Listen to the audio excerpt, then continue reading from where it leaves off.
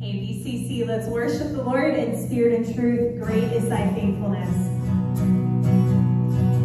Great is your faithfulness, O God. You wrestle with the sinner's restless heart. You lead us by still waters into mercy. And nothing can keep us apart. So remember your people, remember your children, remember your promise, oh God. Your grace is enough, your grace is enough, your grace is enough for me. Great is your love and justice, God of Jacob. You use the weak to lead the strong. You lead us in the song of your salvation, and all your people sing along. So remember your people, remember your children, remember your promise, oh God. Your grace is enough, your grace is enough, your grace is enough for me.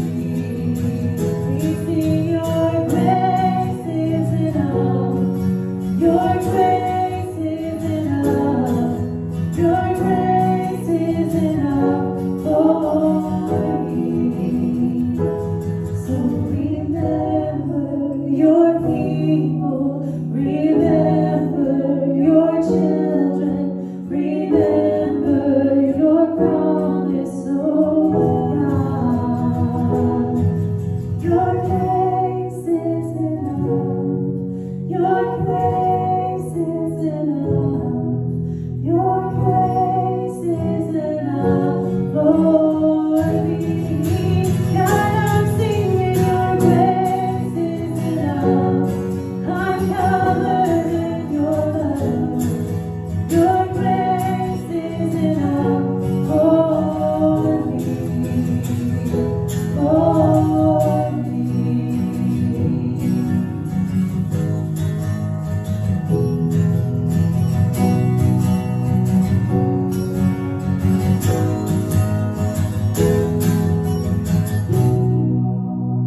Take my yoke upon you and learn from me, for I am gentle and humble in heart, and you will find rest for your souls.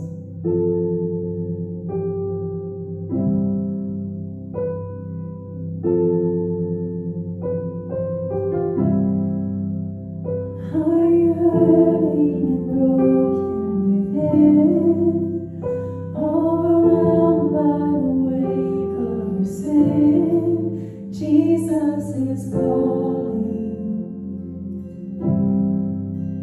Have you come to the end of yourself? Do you thirst for a drink from the well? Jesus is calling. Oh, come to the altar. The Father's arms are open wide. Forgiveness was bought with the precious blood of Jesus Christ.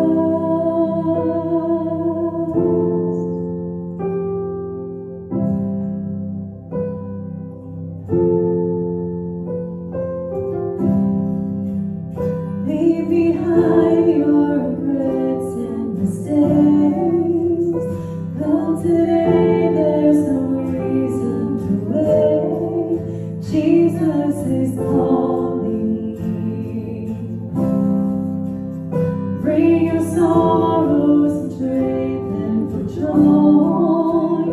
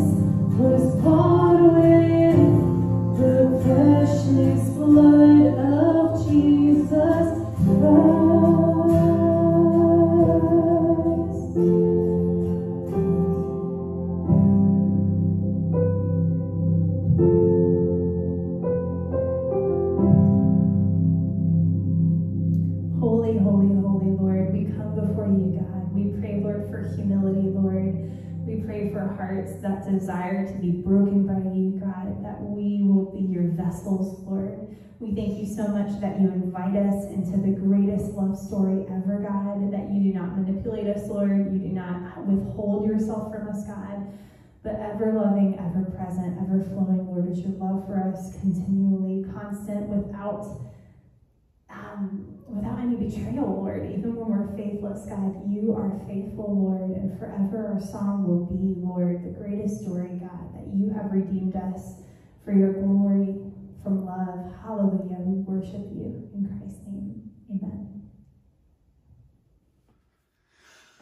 All right.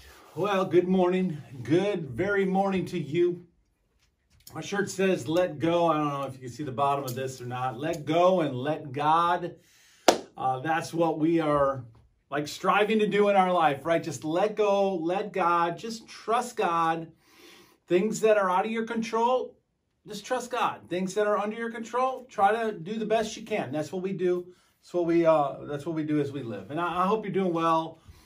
This COVID thing just keeps on like perking up and calming down and perking up. And so a lot of people I know are dealing with different kinds of COVID issues. So keep praying for each other, and keep praying for the people that you know that are struggling with this stuff, and people on the front lines that are trying their best to make it better for everyone else, okay? Pray for our country as we move closer to Election Day. It's getting pretty crazy out there, isn't it? All I say is vote. Go vote. I voted today.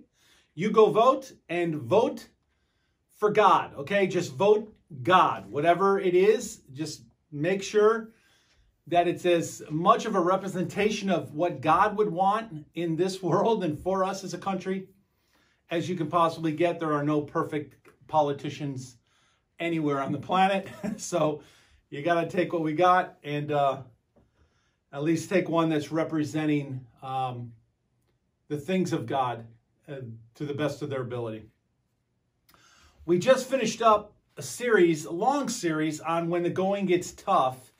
And we talked about some things that Jesus said about when the going gets tough. And in November, we're going to move to a new series on prayer. Okay, we're going to talk about prayer and different aspects of prayer, what it is, so that we can end this year and begin the next year in this mindset, in this state of prayer, that we are prayerful people, prayerful warriors as we move. Okay, but for today, I have a really big question for you, and you're going to need a pen and a paper and a card or a piece of paper, something to write on. Okay, for this question that I have for you. There's been a lot of books and materials and seminars and trainings and all kinds of stuff on the topic of life. Okay, things like life wellness and a great life and life after death or life after life or life choices, life coach, the essence of life. And for the longest time, we even had a magazine called Life. So there's been a lot of talk about life, but the question that I have for you is simply this.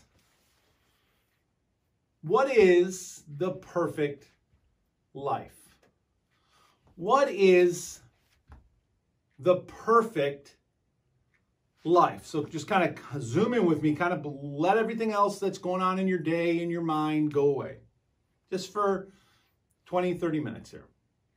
And just kind of zoom in on this question, what is the perfect life?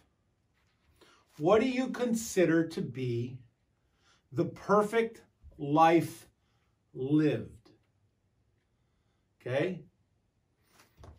And what I'd like you to do is take your paper, pen, whatever, your card, and write down some things that you would determine or you would use or you would consider to be the perfect life lived. Maybe successes, maybe accomplishments, maybe qualities, whatever might come to your mind. Just write it down. Nobody's going to see this. So you just write down whatever you want. And if you're right on the nose later, great. If you're not, it's okay. Don't write the word Jesus. Okay, we know that Jesus is perfect. We're talking about your life, and we're talking about my life. We're talking about our life. What is the perfect life lived for one of us that are not Jesus?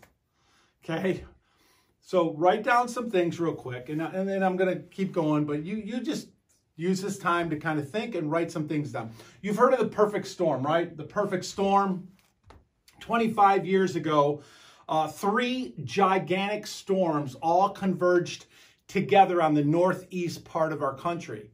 Huge storms, one from the coast, one from the north, and one from the west.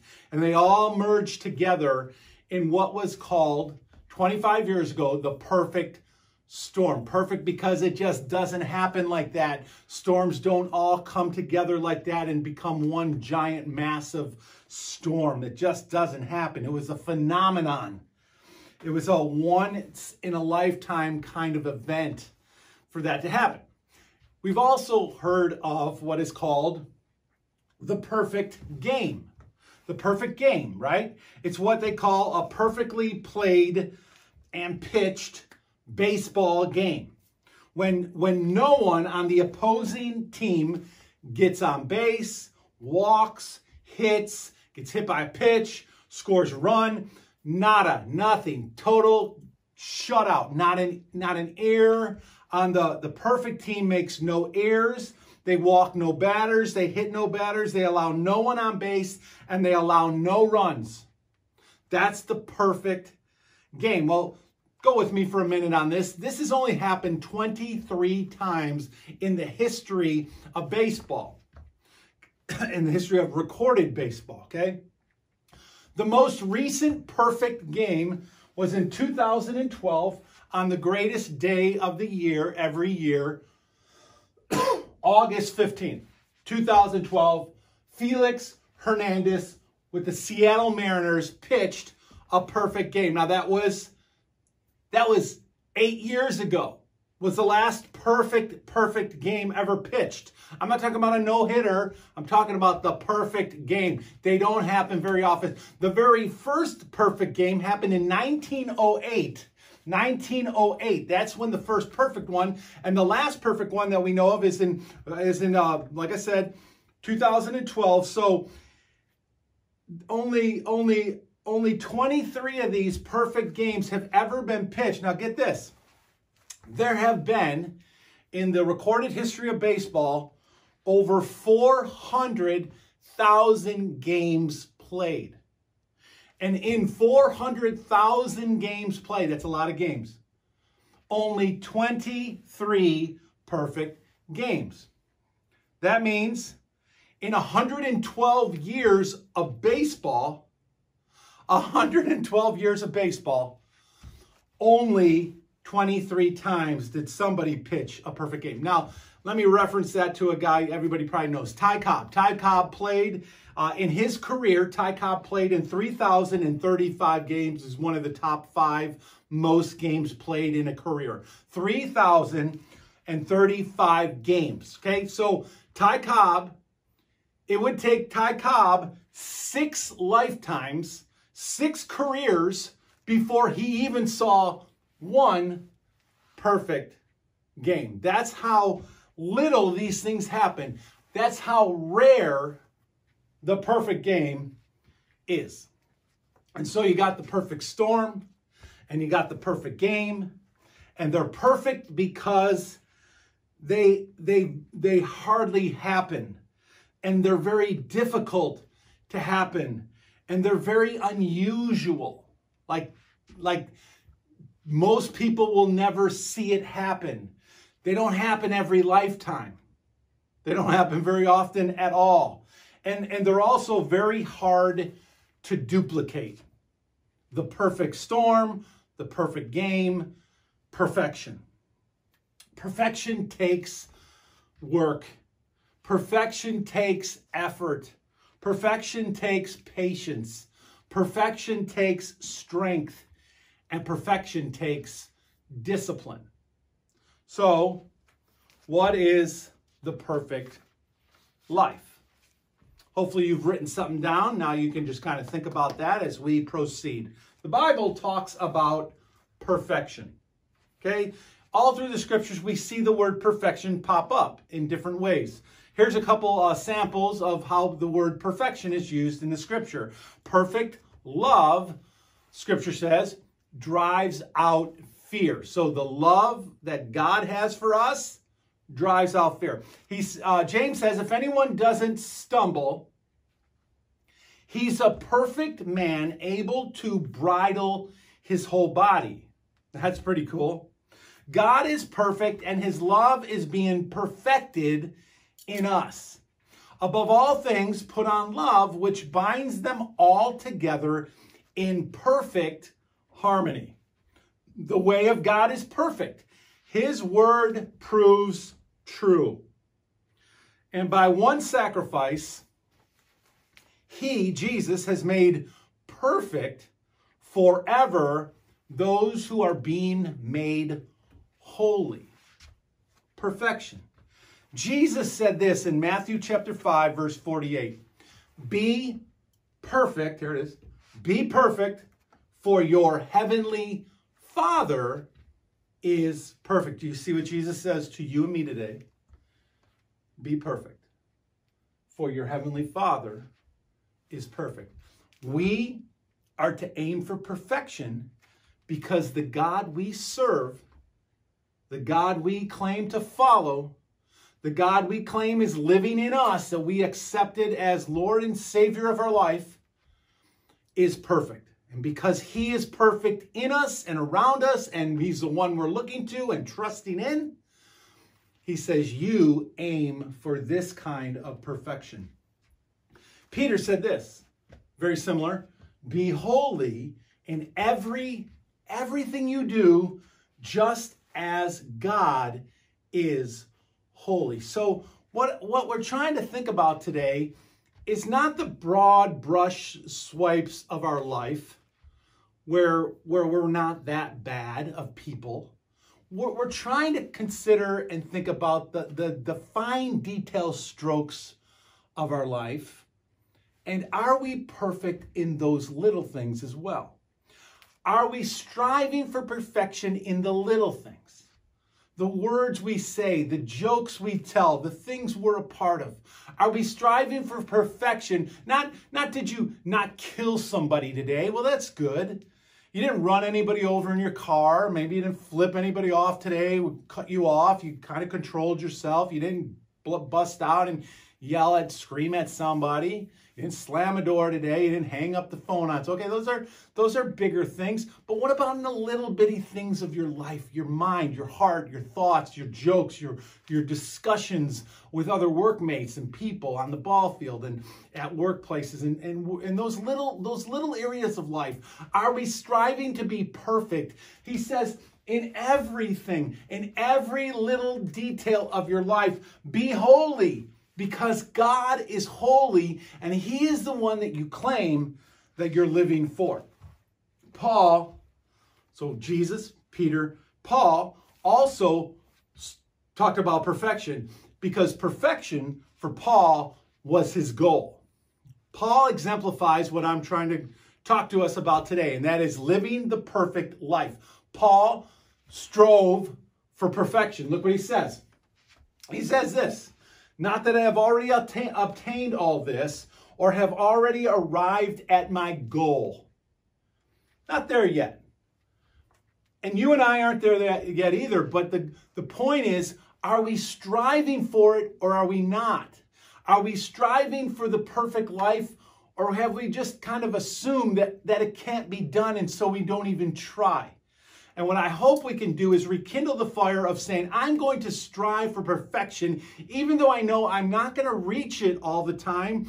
And I'll never really be perfect until Jesus comes or he transforms me in this new life in heaven, then I'm be made perfect. But as long as I'm on this earth, I'm going to strive. I'm going to work toward. I'm going to not to gain salvation, but to honor God. I'm going to live a perfect life. I'm going to strive to live a perfect life. That's going to be my goal. Like Paul says, not that I've already arrived at my goal, but he says, I press on to take hold of that for which Christ Jesus took hold of me. And what is that? Not just the ministry that God called Paul to, but to become like Christ, to be made like Jesus. That's what Paul is striving for. Brothers and sisters, I do not consider myself yet to have taken hold of it, but one thing I do, forgetting what is behind, straining toward what is ahead, I press on toward the goal to win the prize for which God has called me heavenward in Christ Jesus. Now that's a mouthful from Paul that screams to you and me, this is the direction Paul is moving. This is the direction you and I should be moving.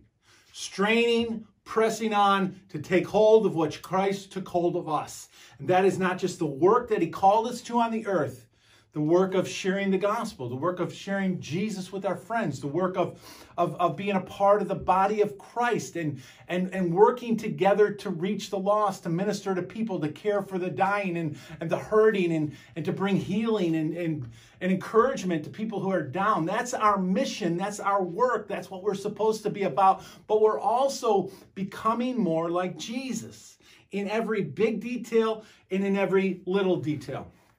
St. Augustine once said this, this is the very perfection of man, to find out his own imperfections. That's good. That's good. That's where perfection kind of begins, is in learning our weaknesses, recognizing our faults. Like when we are a part of things and our conscience and the Spirit of God in us is saying, no, that one cool.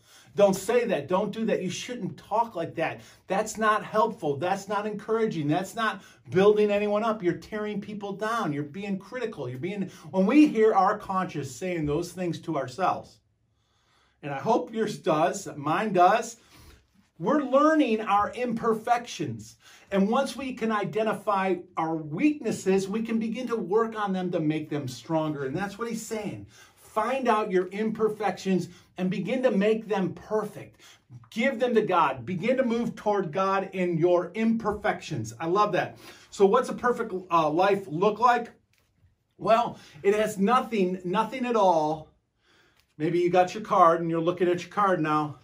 It has nothing at all.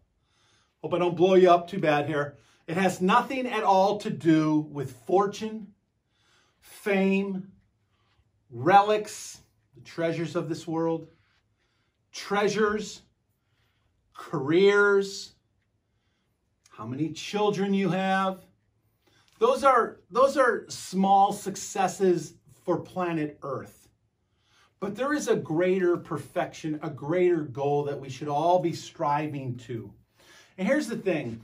Here's what perfection looks like. Perfection looks like just like one thing. There's one thing that I think perfection looks like, and that's this: faithful living. That's it. Now, I don't know what you wrote on your paper, but if you wrote something along those lines, you get an A+ for today. Good job. Faithful living. And now this is just my take on all this, okay? This isn't like God didn't send this down on a scroll and say this is what a perfect life looks like to John Nepple, okay? This is just my take on what I believe and what I think a perfect life would look like. If you've ever gone to a funeral, you have times in that funeral to reflect a little bit. And one of the things you hear is how people talk about the person that died, right?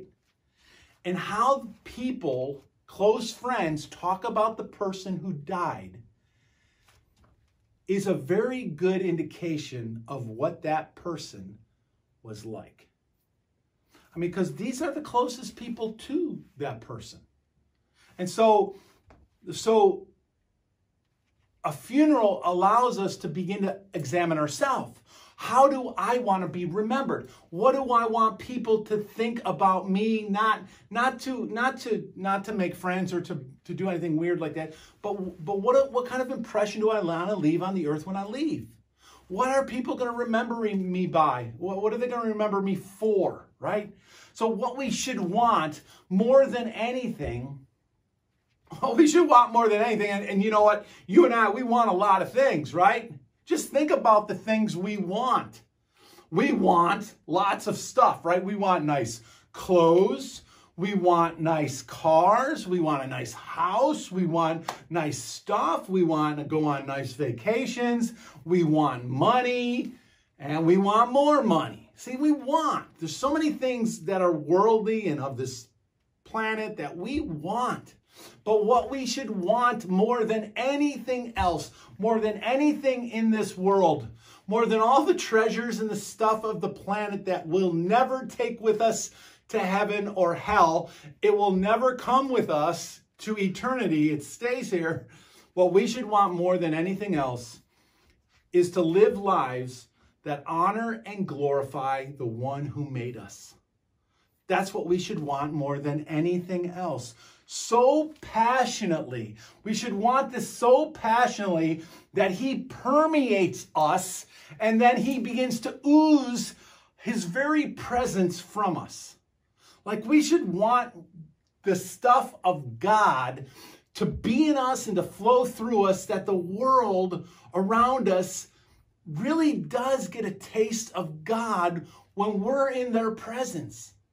When we're there, people go, that is a man of God. That is a woman of God. Not because they're self-righteous and judgmental, but because they're just humble and they just love God and they love what's right and they love what's good and they treat people good and they treat people fair and they treat people right. And we're not going to always get that perfect every time, but we're striving to be that kind of man and striving to be that kind of woman, that when we leave this planet, when you and I leave the planet, people will say, what a godly man you are, or what a godly woman you were.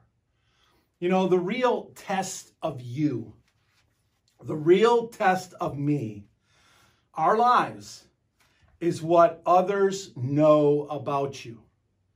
And it's what other people are going to say about you when you leave. That's the real test of your character and the quality of the life that you lived. That's who you are. That's how you'll be remembered. How you lived the gospel of Jesus every day, or you didn't care at all about that. You were chasing after something else. That in your finances, that in your activities and your hobbies and your celebrations, that in your friends, your circle of friends, that in your children, in your spouse, in your speech, and in your behavior, and even in your thoughts and in your attitudes, you were as close to Christ-like as anyone could ever be. Like pure and holy and innocent and godly. That you were nearly perfect in your faith as you went about each day. Like that is something to strive for. Perfection. The perfect life lived faithfully. Faithful living. That our closest friends and our children and our husband and our wife feel like they have been living with a true ambassador of God's, a true reflection of Jesus. That your faith in Jesus rose far above all the things of this world, that it was very clear to people around you, that it's very clear to the world around you, that Jesus is greater to you than anything else in the world because of how you live and how you treat others and what you say, that you speak these things. And not that that Jesus rose above everything, but that your faith impact hit other people like a tidal wave. That when they were with you or around you or near you, they didn't see any shadow of turning, any darkness or any thought or negativism or things that are just so worldly. They didn't see that in you, and they know that you're just this stand-up person that represented God, and they know it. That's the kind of life we should be striving to live. In Hebrews chapter 11, verse 1, the scripture says, "Now faith is the confidence in what we hope for and the assurance of what we do not see." See, faith, look at it, faith is about what's coming, not where you've been. And it's not what you have. Faith is about what's coming ahead, what's coming forward. He says the word confidence. It's confidence in what we hope for in Jesus, what we hope for in the work of Christ in our life, in the world. It's what we hope for as Jesus moves and grows us to become more like him. It's the spiritual work of God in you and around you. And then he says the word assurance or the word certainty. It's the certainty or the assurance of what has not yet happened. I am so confident that Jesus is coming that I'm living my life for him and nothing else matters. My eye is on the finish line, and so I'm not going to worry about all the things before the finish line. I am just running to the finish line with him, right? The assurance or the certainty of what has not yet happened. And so it's the spiritual work of God that's in front of us. Right? It's what's out there. Faithful living is not about what you have or where you've been. It's about where you're going and who you put your hope and your trust in along the way. That's faithful living. Is holding on to Jesus so closely and so tightly that the world, that everyone knows where you're coming from. Everyone. Rick Warren said this once. He said, "Passion drives perfection." And this may not be like 100% totally right, but I like it. I like it because I think there's a lot of truth to this. That passion, what you're passionate about, is what you are going to invest your life in. Right? Think about it with me, like whether it's sports, or competing, or a job, or schooling. When you're passionate about something, you spend your time there, right? You do. You buy things to have tools and resources to be able to do it better. You listen to videos, you watch things to help you get better at it. And this isn't something you do because you're in school and you have to do it. This is a passion that just out of your own heart, you're like, I love doing this. I love hunting, or I love fishing, or I love sports. And so you now naturally just have a passion, a desire to get better at it. A passion, like it's coming from within you. And when you have a passion about something, it will move you toward being great at it or perfect at it, right? I mean, it's true, right? It's true stuff. The perfect life should be our goal. And so the question is, what are you passionate about? What are you passionate about? And whatever it is you're passionate about, if you're just really honest with yourself, if you even have your card and you write a few things down right now, this is what I'm passionate about. Passionate about these things in my life. I'm passionate about doing this better and better and better and getting better at this and being more successful at this.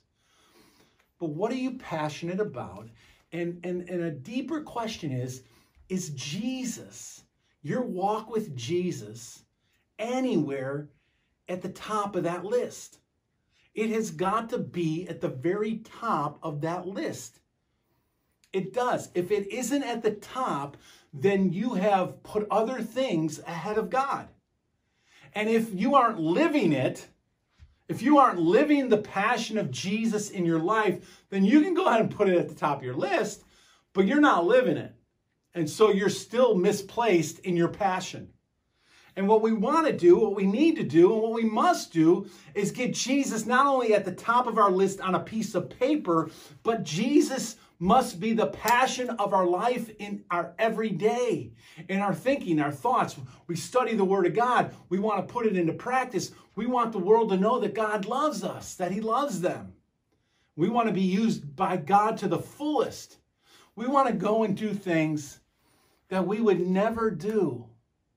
We want to go on mission trips. We want to go to Haiti, and we want to go help people that are so poor, that have nothing. They're so down, that we want God to use us in our life in a way that will make a real difference for other people. Like, that's a passion for Jesus. If all you are is passionate about you, then we're no better than the world. We're just selfish. But when you're passionate about other people for God, then the passion of Jesus begins to move in you. And you begin to realize that there is far more to this world than the things we collect, than us. It's about letting Jesus use you to go touch the world, to go and impact the world. The perfect life, it should be our goal to live like Jesus so that our lives would result in two things, okay? Two things that our life will result in if Jesus is the center of our life. The passionate life lived for God would, number one, first thing, there's two, impact the world. That's what our passion for God, that's what our faithful living for God will result in. We will impact the world. People will be left with a great example of what faithful living looks like. Your children, your grandchildren. We leave a lot of things to people, stuff, knives and guns and things. But I got to tell you, the most important thing you can leave to your kids and your grandkids is faith in Jesus. Because if you don't leave that, I don't care if you leave them $10 billion. If they don't know Jesus, if they don't know Christ, they are doomed for eternity. How foolish is that?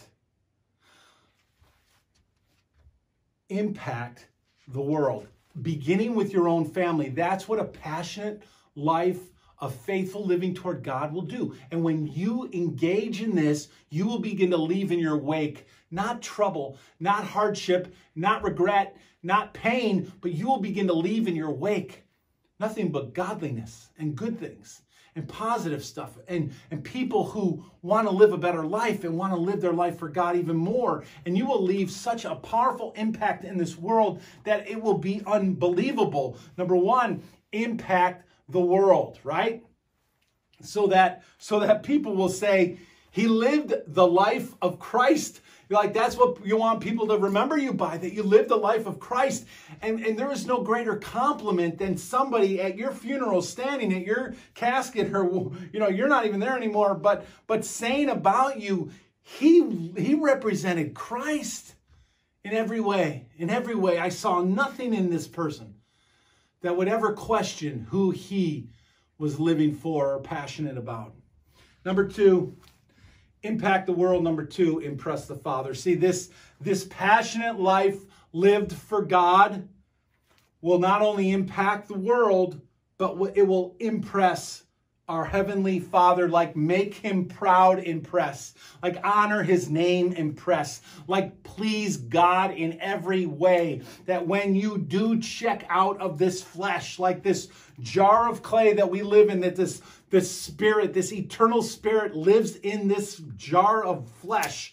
When we check out of the flesh, that this jar of flesh is done, you and I will stand before God, and we will hear those glorious words, well done, good and faithful child.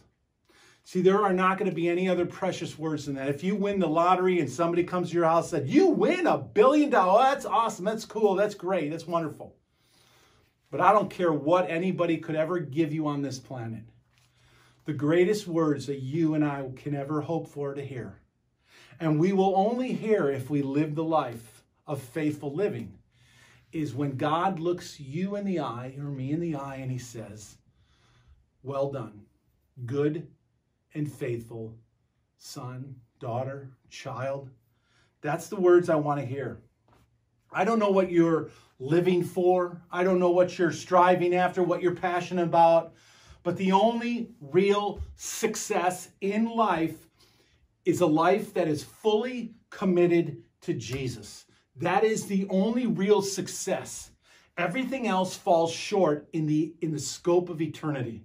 So let us strive. Let's strive for perfection, okay? Let's strive for perfection, not the chasing around of things that are meaningless. Knowing that when we fall, he forgives us. Like we're not going to always hit perfection, but if we're aiming at it, if we're aiming for perfection, we're going to hit it more than if we're not aiming at it. You aim at a target, you're going to hit it a few times. Even a blind squirrel finds a nut, right? So we aim at perfection. We're going to hit it. When we fall, he cleanses us. He forgives us. He loves us. So we're good. We're good there when we don't quite hit it. But don't just throw in the towel and just aim for perfection in big things, but not care about the little things. God cares about every little piece of your life. He wants it to be perfect in everything. And what we want to do is ask Jesus Christ to be Lord of our life. We need Jesus Christ to come alive in us. Christ in me is my only hope of glory. Without him, no one will see the kingdom of God. And we must believe in Jesus. We must confess our sins and be honest with God and just come clean with God and just talk to the Lord. Just say, God, I need you. I need you in my life. I want to aim for perfection, but I know I can't do it, God, without you. We need to be immersed or baptized into Jesus right away. Do not put this off to some other day. Find somebody, talk to somebody, send me a note. I'll come to wherever you are. I will baptize you if I need to, but you must be born again. You have got to give your life to Christ. And then commit. Commit to living a faithful life to the God that you claim to serve every minute, every day, every second of your life, and then be that perfect storm. You go and be that perfect storm in this world for the Lord our God. Oh man, that's exciting. It's exciting to just think about what God can do with a life that is fully devoted to him. I hope and pray that God will grab hold of your heart. That you'll in your inner being, in your inner man, your spirit, you will be just drawn to the Lord. Nobody can force any of this upon anybody. You can't just go through the motions and do it. It's got to come from God in you, wanting you. It's like that passion. It has to be a passion that you have from within you. You can't fake it or make it up. But you have to want it. You have to long for it. You have to ask God to help you with it and let God speak to your heart. Father, we just love you, and I pray, God, that you'll speak to each one of us today. Help us, God, to give you everything about us, every fine detail, that we will line up our life with you, God, in an ungodly world, in a dark world, in a world that who knows which direction it might go tomorrow. We want to walk with you on the solid rock of Christ, knowing that our eternity is safe in your hands and in your hands alone. God, we love you so much. We give you thanks. In Jesus' name we pray.